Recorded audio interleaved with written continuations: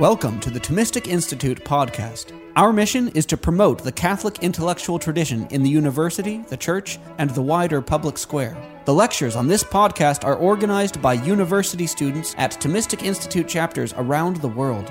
To learn more and to attend these events, visit us at ThomisticInstitute.org. Our second speaker this morning is Father Thomas Petri. He is the president of the Pontifical Faculty of the Immaculate Conception at the Dominican House of Studies.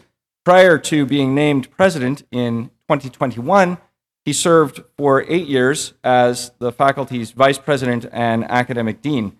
He's from Detroit, Michigan, and grew up in Madisonville, Kentucky. He got a BA from the Pontifical College Josephinum. He holds an SDB from Mundelein Seminary, an STL from our faculty at the Dominican House of Studies, and STD in moral theology from the Catholic University of America. He is a regular contributor to Catholic News Agency, the National Catholic Register, and his book, Aquinas and the Theology of the Body, Thomistic Foundations for John Paul II's Anthropology, was published by Catholic University Press in 2016. Father Petri will be reflecting on faith and the priesthood today, also reflections, theological in nature, on the address of Pope Francis. Please welcome Father Petri.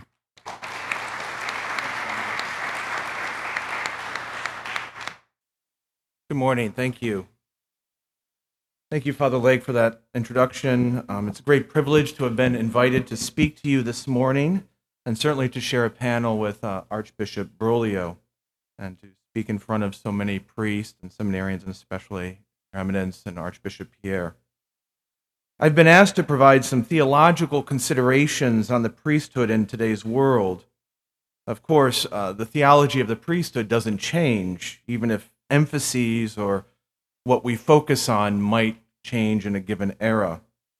His Excellency's reflections on the Holy Father's address has given me a certain amount of freedom to launch off from Pope Francis's insights to focus my remarks this morning mostly on what the magisterium has had to say about the priesthood in the modern era over the last 60 or so years, with a particular emphasis on the Second Vatican Council's decree on the ministry and life of priests, Presbyterum Ordinis, and St. John Paul II's apostolic exhortation, Pastores Dabo Vobis. My goal, I hope what I can offer you this morning is simply some reminders that might prove, I hope, useful as we spend the day thinking about the priesthood in today's world. And so to begin, a recurring theme throughout Pope Francis's papacy has been that we live in a time of change. In his address at last year's International Symposium in Rome, he said that not only is this a time of change, but it's a time of epochal change. It is certainly a truism that every age is an age of change. But I'm sure that we all would agree that the last 50, 60, 70 years have been, in fact, epochal for the church in the world. I would certainly think that this symposium today is an explicit acknowledgement of that fact, of the impact of cultural mores on the priesthood over the last few decades. As he often has over the last 10 years, Pope Francis mentioned his concern about what he sees as the two usual responses to change. On the one hand, there can be a temptation to take refuge in the established way of doing things, to anchor oneself in the guarantees that the past offers in order to protect ourselves from risk. Now, while some sectors of the church are critical when the Holy Father brings up this concern, I think the plainest understanding is that he's distrustful of what we would colloquially refer to as a "we've always done it this way" approach. On the other hand, he is also critical of what he refers to as an exaggerated optimism, a moving too far forward without listening, without authority, without the Holy Spirit. His criticism of the German Synod falls into this category. was grateful that Archbishop Bergoglio brought up the Holy Father's insistence that we must view reality from the Lord's eyes with discernment and truth. Inasmuch as this time of change affects the life and ministry of priests, at last year's symposium, as Archbishop Bergoglio mentioned, the Holy Father proposed 4 relationships in which every priest must remain close and committed: a relationship with God, with the bishop, with other priests, and with the faithful. So I'm going to spend my allotted time this morning speaking about those relationships, but more so from the magisterial perspective of the last 50 or 60 years, because these are not newly proposed relationships by Pope Francis. He's building on what the Second Vatican Council and his predecessors have also taught. These 4 relationships figure prominently in the Second Vatican Council's decree on the ministry of life and of the priest, Presbyterum Ordinis, and even more explicitly in St. John Paul II's 1992 Apostolic Exhortation, Pastores Dabo Vobis. I should also like to note that Pastores Dabo Vobis remains one of the most comprehensive and salient documents on the priesthood and formation for the priesthood. Still much cited 30 years later, for instance, in the recently updated Ratio Fundamentalis Institutionis Sacerdotalis by the Dicastery for the Clergy and by the USCCB's latest program for priestly formation. It still is, in some ways, the gold standard of what the priesthood is and how we should form priests. These relationships to God, to the bishop, to other priests, and to the faithful are not extrinsic to the ordained priesthood, but are in fact part of the priesthood's constitution. Neither is it, St. John Paul II argued, merely a question of these relationships somehow being juxtaposed or in competition with each other. Rather, he said that they are relations that are interiorly united in the priest, in a kind of, and these are his words, a mutual immanence, which is to say, each relationship present and enriching the others. We know that relationality was a key theological theme in St. John Paul's pontificate. And so he went as far as to suggest that the priest identity has its source in the Blessed Trinity, which is revealed and is communicated to us in Jesus Christ. The priest, he said, quote, is sent forth by the Father through the mediatorship of Jesus Christ, to whom he is configured in a special way as head and shepherd of his people, in order to live and work by the power of the Holy Spirit in the service of the church and for the salvation of the world. The priesthood fundamentally has this relational dimension precisely because the priest is in persona Christi, configured to Christ, a divine person, and the Trinity is itself the relationships of Father, Son, and Holy Spirit. Moreover, the mission of Jesus Christ, we should say, his redemptive mission, is carried out in love of his Father and in the power of the Holy Spirit. The ordained priesthood, therefore, is necessary as the Church continues Christ's work sacramentally, because she is, in John Paul's words, the seed and beginning of the fulfillment of the kingdom of God, in which all will be in right relationship with the Trinity of divine persons and with each other. The idea that priests should have a relationship with God is obviously a sine qua non for effective ministry, even if we know that the sacraments work ex opere operato, regardless of the moral condition of the minister. We should not, therefore, take solace or somehow think that the holiness of the minister is unimportant.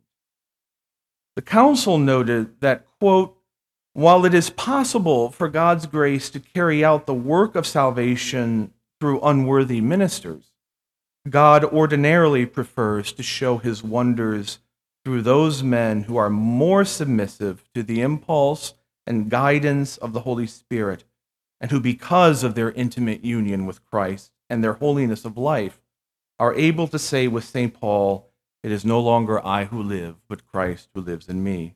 End quote. As an aside, I'd like simply to make also a note about celibacy here. something that Pope Benedict XVI once said in an interview, suggesting that celibacy should be considered something more of simply a discipline in the church. Because celibacy, he thought, helps the priest to be, in fact, a man who lives in the Holy Spirit, who lives by the impulses of the Spirit. Celibacy is a charism that helps to guarantee that the priest is a man of the Spirit. The closeness of priests to Jesus Christ is necessary from the fact, in the words of St. John Paul II, that it was Jesus himself who established a close relationship between the ministry that he entrusted to the apostles and his own mission. Their mission is not theirs, it's his. It's the same mission that Jesus has. All this is possible, St. John Paul II said, not as a result of human abilities, but only with the gift of Christ and his Spirit, with the sacrament. Receive the Spirit. If you forgive the sins of any, they are forgiven.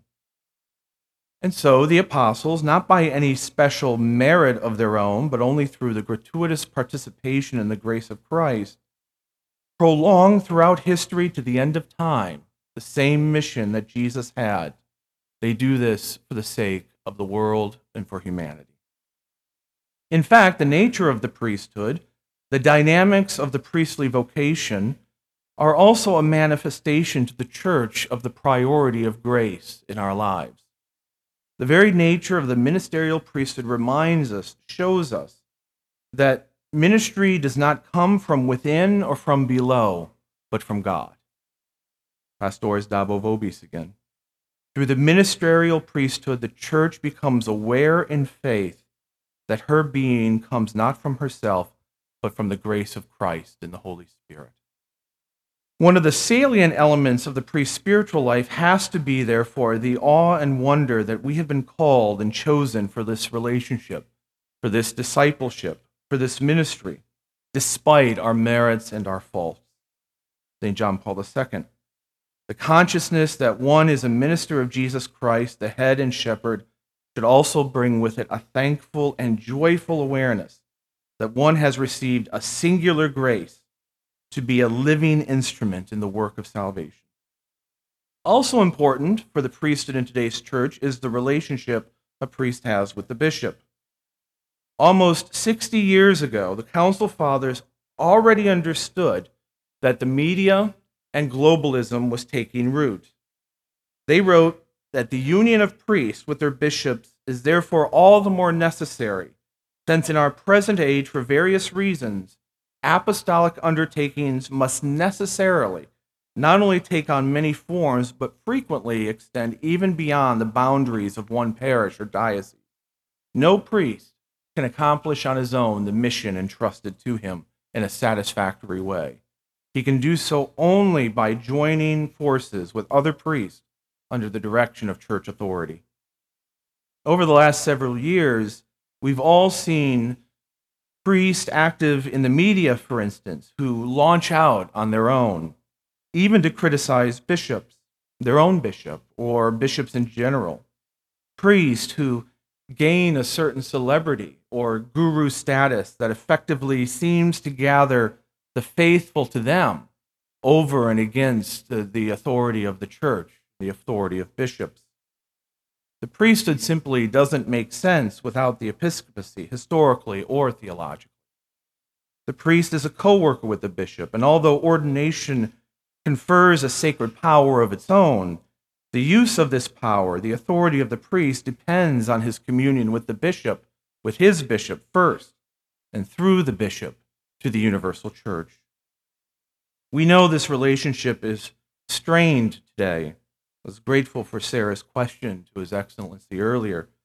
The 2022 National Survey of Catholic Priests, coordinated and sponsored by the Catholic Project here at the Catholic University, found that less than half of diocesan priests, 49%, have confidence in the leadership and decisions of their own bishops. But as Archbishop Berlioz noted, even less have confidence in the bishops as a general collective or as a whole, 24%. The confidence in priests' individual bishops is down from 63% in 2001. Whereas 92% of surveyed bishops said, of course, they would be ready to help their priest in their personal struggles. Only 36 of priests thought that their bishops would do so. As another aside, the same survey found that religious priests have much more confidence in their superiors than diocesan priests have in the bishops. But we should also acknowledge that the relationship we have with our superiors as religious is fundamentally different. We elect our superiors. And usually they have a term and a term limit. And then they go back to being just one of us. More bishops saw themselves as father, brother, and co-worker with their priests, whereas more priests saw them as shepherds, but more so as administrators. In a culture in which the church finds herself increasingly embattled and at odds from the mainstream, in which priests are attempting to stand resolute, one hopes with pastoral charity, I know a lot of priests, particularly diocesan priests, don't often believe that they're getting spiritual leadership from the top. This is, of course, no excuse to launch out on one's own, of course, but it shows that work is necessary to build up these relationships. And I was edified a moment ago to see Archbishop Broglio and Bishop Brennan to be able to speak so candidly. This is the first step, is to be able to name that there is division in presbyterates, that there is disagreement within presbyterates, and disagreement even among bishops. As the council points out, the spiritual gifts which priests have received in ordination does not prepare them merely for a limited and circumscribed mission, but for the fullest mission. In fact, the council said, the universal mission of salvation to the ends of the earth. The reason, the council said, is that every priestly ministry shares in the fullness of the mission entrusted by Christ to the apostles. This is all the more reason, not only that priests need the authority of the bishop, but also a good relationship with the bishop. Also, though, a good relationship with other priests, regardless of ministry, and dare I say, regardless of tact. Given the importance of the mission of the priesthood for the church and the salvation of all, there can't be and shouldn't be animosity or competition between the ministries of priests. Presbyterorum Ordinis again. All priests are sent as co-workers, whether they engage in parochial or extra-parochial ministry. This is true whether they devote their efforts to scientific research or to teaching, whether they fulfill some other apostolic task or labor designed to a particular apostolate. All indeed, the council said, are united in the building up of Christ, which, especially in our times, requires manifold duties and new methods. It's very important, the council, that all priests, whether diocesan or religious, help one another, always to be fellow workers in the truth. Each one, therefore, is united in special bonds of apostolic charity, ministry, and brotherhood. Finally, the relationship of priests with the lay faithful. For this morning's purposes, let's just acknowledge firstly the reality that priests should in fact must rely on the competence and expertise of the laity in their own field. To do otherwise would be the height of a certain clericalism. The ministerial priesthood and the common priesthood of all the baptized share in the one priesthood of Jesus Christ, although they differ in essence and degree, to quote Lumen Gentium. The council noted that priests should uncover with a sense of faith, acknowledge with joy, and foster with diligence the various humble and exalted charisms of the laity. Presbyterorum Ordinis makes special mention of laity who are attracted to a higher spiritual life and the solicitude that priests should have to assist them. How much do we learn from the laity and the lay faithful? St. John Paul II reminded priests in Pastoris Dabo Vobis that priests themselves are always in need of evangelism. In his emphasis on the new evangelization, St. John Paul once wrote that this new evangelization will demand priests who are deeply and fully immersed in the mystery of Christ and capable of embodying a new style of pastoral life marked by profound communion with the Pope, with the bishops and other priests, but also with a fruitful cooperation with the faithful. The ordained priesthood is directed to the good and to the building up of the priesthood of the baptized. Priests exist and act in order to proclaim to the gospel to the world and to build up the church. This is why Pope Francis and his predecessors have all focused on the priest as a man of dialogue, mission, and charity. In fact, the council said that priests have been placed in the midst of the laity to lead them to the unity of charity. It is their task, the council said, to reconcile differences of mentality in such a way that no one need feel himself a stranger in the community of the faithful. That's a high challenge. Priests are defenders, it went on to say, of the common good with which they are charged in the name of the bishop. At the same time, they are strenuous asserters of the truth, lest the faithful be carried away by every wind of strange doctrine. We priests must be ready not simply to assert the truth, but to proclaim it with charity, conviction, and convincingly. It's not enough simply to speak what the church teaches, but what the church teaches must be what I believe and what I live. The point here is that the priest, and this is John Paul II, must take the lead in seeking the things of Christ and not the things of their own, including their own opinions. While priests are themselves missionaries, and St. John Paul II argued that every priest should have a missionary spirit, Pope Francis would say that every priest should go to the fringe. We must also acknowledge that the lay faithful have their own unique role in evangelizing the world and bringing friends, family, and non-believers to come to know Jesus Christ. But the ordained priesthood is not ancillary to that task. Priests must not only equip the faithful in this task through the proclamation of the word and truth, but sustain them with prayer and the sacraments, always serving as the friend of the bridegroom, Christ, who seeks to be united to every soul. And this brings us back yet again, and to conclude, to the relationship every priest must have with Jesus Christ, in prayer, in the sacraments, in Scripture.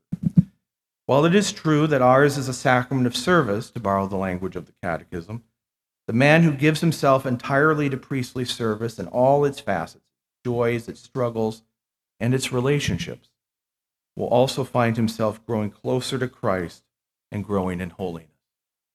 Thank you.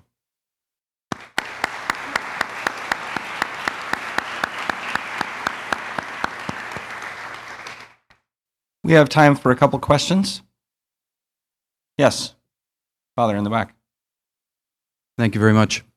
Father Greg Markey from Diocese of Springfield, Diocese of Bridgeport, and I'm a chaplain at Thomas Aquinas College. The reflections on the relation between the priest and God, priest and his bishop, priest and the priests and the people is certainly helpful, but it seems that it's reflecting on an accidental quality of the priesthood, his relation, rather than its essential quality as to what is to be a priest. And the danger of so much emphasis on relation is a priest can become a social worker simply on relation. But what is the priest in his own identity? St. John Paul II says that in numerous writings that the priest is essentially a priest when he's offering the holy sacrifice of the Mass. That's when his identity is his fullest identity. And so it seems like a lot of struggle today is that we're emphasizing the accidental qualities of the priest rather than the substantial of what a priest is. And then this manifests itself, I think, in the division in the priesthood that we talk about. Why is one section of the priesthood on one side of the room and the other on the other? Because we have a different understanding of what the priest is. We don't understand substantially what the priest is. And so I was wondering if you could comment on that, on the emphasis on a relational priesthood rather than on substantially what the priest is. Yeah, no, I think that's very helpful, and it's a very helpful distinction. And certainly, we can only do so much in one presentation, but I entered seminary right out of high school in 1996 and went to the Josephinum, then I went to Mundelein, and then I entered the province of St. Joseph in 2003. And in the late 90s, early 2000s, I think many people in this room probably would remember the sort of famous study of priests by Dean Hoagie at Georgetown that sort of decided that this was the whole fad in the 90s, right? There's models of everything. There's models of the church. There's models of the Eucharist. There's models of the priesthood, right? This was the whole thing. And the two models of the priesthood, after having surveyed priests, that he discovered or identified was the servant leader model, right? The priest as basically, I think what you're talking about, Father, the one who catalyzes the laity in their gifts and in their transformation of the world. And the cultic model, which I think this is all very reductive, but suggests that the priesthood is primarily about cultic worship. And I remember at the time we were all reading this stuff in seminary, and one of my professors at Mundelein said that these models are just not helpful in a certain sense because they are, in fact, accidental. That the primary identity of priest is priest, which is the one, as you say, who offers sacrifice. Obviously, that is the primary identity of the priest. We're in persona Christi, offering the sacrifice. But but everything then has to flow from the way we offer sacrifice into how we affect and engage in our ministry. And I think that's what Pope Francis was focusing on in his speech. You know, the general instruction of the Roman Missal, I don't remember which paragraph, speaks about the way the priest moves and carries himself in the liturgy should reflect and make him transparent in some sense to Jesus Christ. How we offer the Eucharistic sacrifice, our reverence, our devotion, should in fact affect the way that we carry ourselves in the priesthood just generally. So I would then suggest that the priest, as priest offering the sacrifice, precisely because the liturgy is source and summit, should in fact overflow into all of these relationships, be built from them and flow back in. So I don't know that I wouldn't want to put them in juxtaposition with each other, but to say that the source and summit should flow into these. Father? Thank you. Good morning. My name is Father Andrew Worzen. I'm from the Archdiocese of Chicago. I'm the chaplain at the University of Chicago, and my second year, very much enjoying that ministry. I wanted to hear maybe from both of you about a little more on this relationship between priest and bishop. Listening to Father your remarks on the study that was done, it seems that we definitely could be doing better. My intuition says that it has to come from both directions. Priests maybe need to trust bishops more. Bishops, I don't want to speak for what bishops would do. Neither do I. But in any case, is it something that we also have to accept that there might always be tension in the sense of as they're striving to trust both directions, that maybe there has to be a great deal of charity placed in both directions because maybe our own sinfulness can blind us to other things. Would you be able to remark more on that, one or both of you?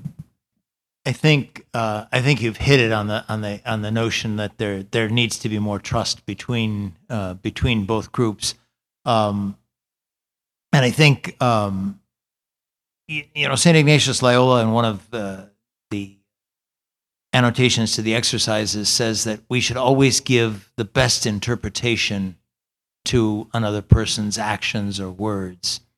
I suspect that notion is very absent in society as a whole, but perhaps sometimes too when we look at things. And having spent now 22 years in a position of deciding, sometimes when you make a decision, it has to be one way or the other, and those that are the object of that decision might not appreciate what you've decided. But perhaps if the starting point is the bishop's going to try to do what is best for the church, that might help the relationship. It's probably never going to be perfect, and in fact, Pope Francis in his document talks about tension being a healthy thing, and it's true because tension does help us to grow. We could perhaps do with a little less tension. Yeah, I think I have a lot of friends in the diocesan priesthood because I was in diocesan formation for so many years before entering the order, and I think over the last 2 months I've had visits from various diocesan priest friends, and I think all of them somewhat expressed feeling dejected or discouraged, by their relationship with their bishop or even with some other priest. And I found that very sad because that's not my experience as a religious priest in many ways. At the same time, I mean, to piggyback a little bit on what Archbishop Berlioz said, I have found myself in a position of administration in my own priesthood for the last 10 years. And I often joke with my brothers that I used to be allowed to think higher things, but now I have to think very practical things like accreditation and, how to pay the bills and where money is coming from and who's getting paid what. And I think about that and the amount of administrative work that a bishop is tasked with. Because one of the critiques I often hear is that a lot of, and we're painting with broad brushes here. It's not true of every bishop. It's not true of every diocese. Is that they often find that except when they're preaching in the Mass, a bishop seems to be more concerned about administrative issues than they do about spiritual matters. But I think that the administrative apparatus of the church is a heavy weight for bishops, the heavy weight that they have to carry. I think we have time for one final question. Yes, ma'am. Dr. Joan Gilbert, Holy Apostles College and Seminary, Connecticut. I'd just like to go back to the question of the relationship between the essence and the relations of the priest. And I think the answer is already given by you, Father, in what John Paul II taught us, the Trinitarian identity of the priest. Because even there, the essence and the relation are one. And I think if we look to the scriptures, when we find, even in the Old Testament, the priest bore the sins of the people, that was his identity, and he bore them before God. So he was identified as relating to God for men and for men to God.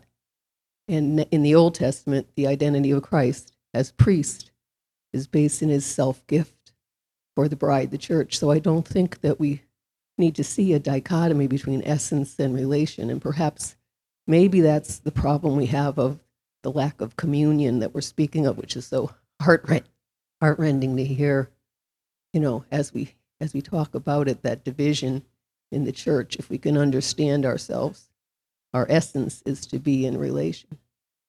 Yeah, I would agree with that. I think that's excellently put. Thanks for listening to this lecture on the Thomistic Institute podcast. The generosity of people like you makes this podcast possible.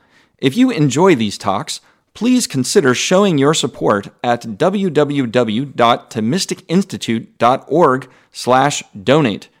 Your donation of even $1 helps us reach more college students and many others with the powerful truths of the faith, and it ensures that we can keep publishing top-notch lectures on this podcast. Thanks a lot.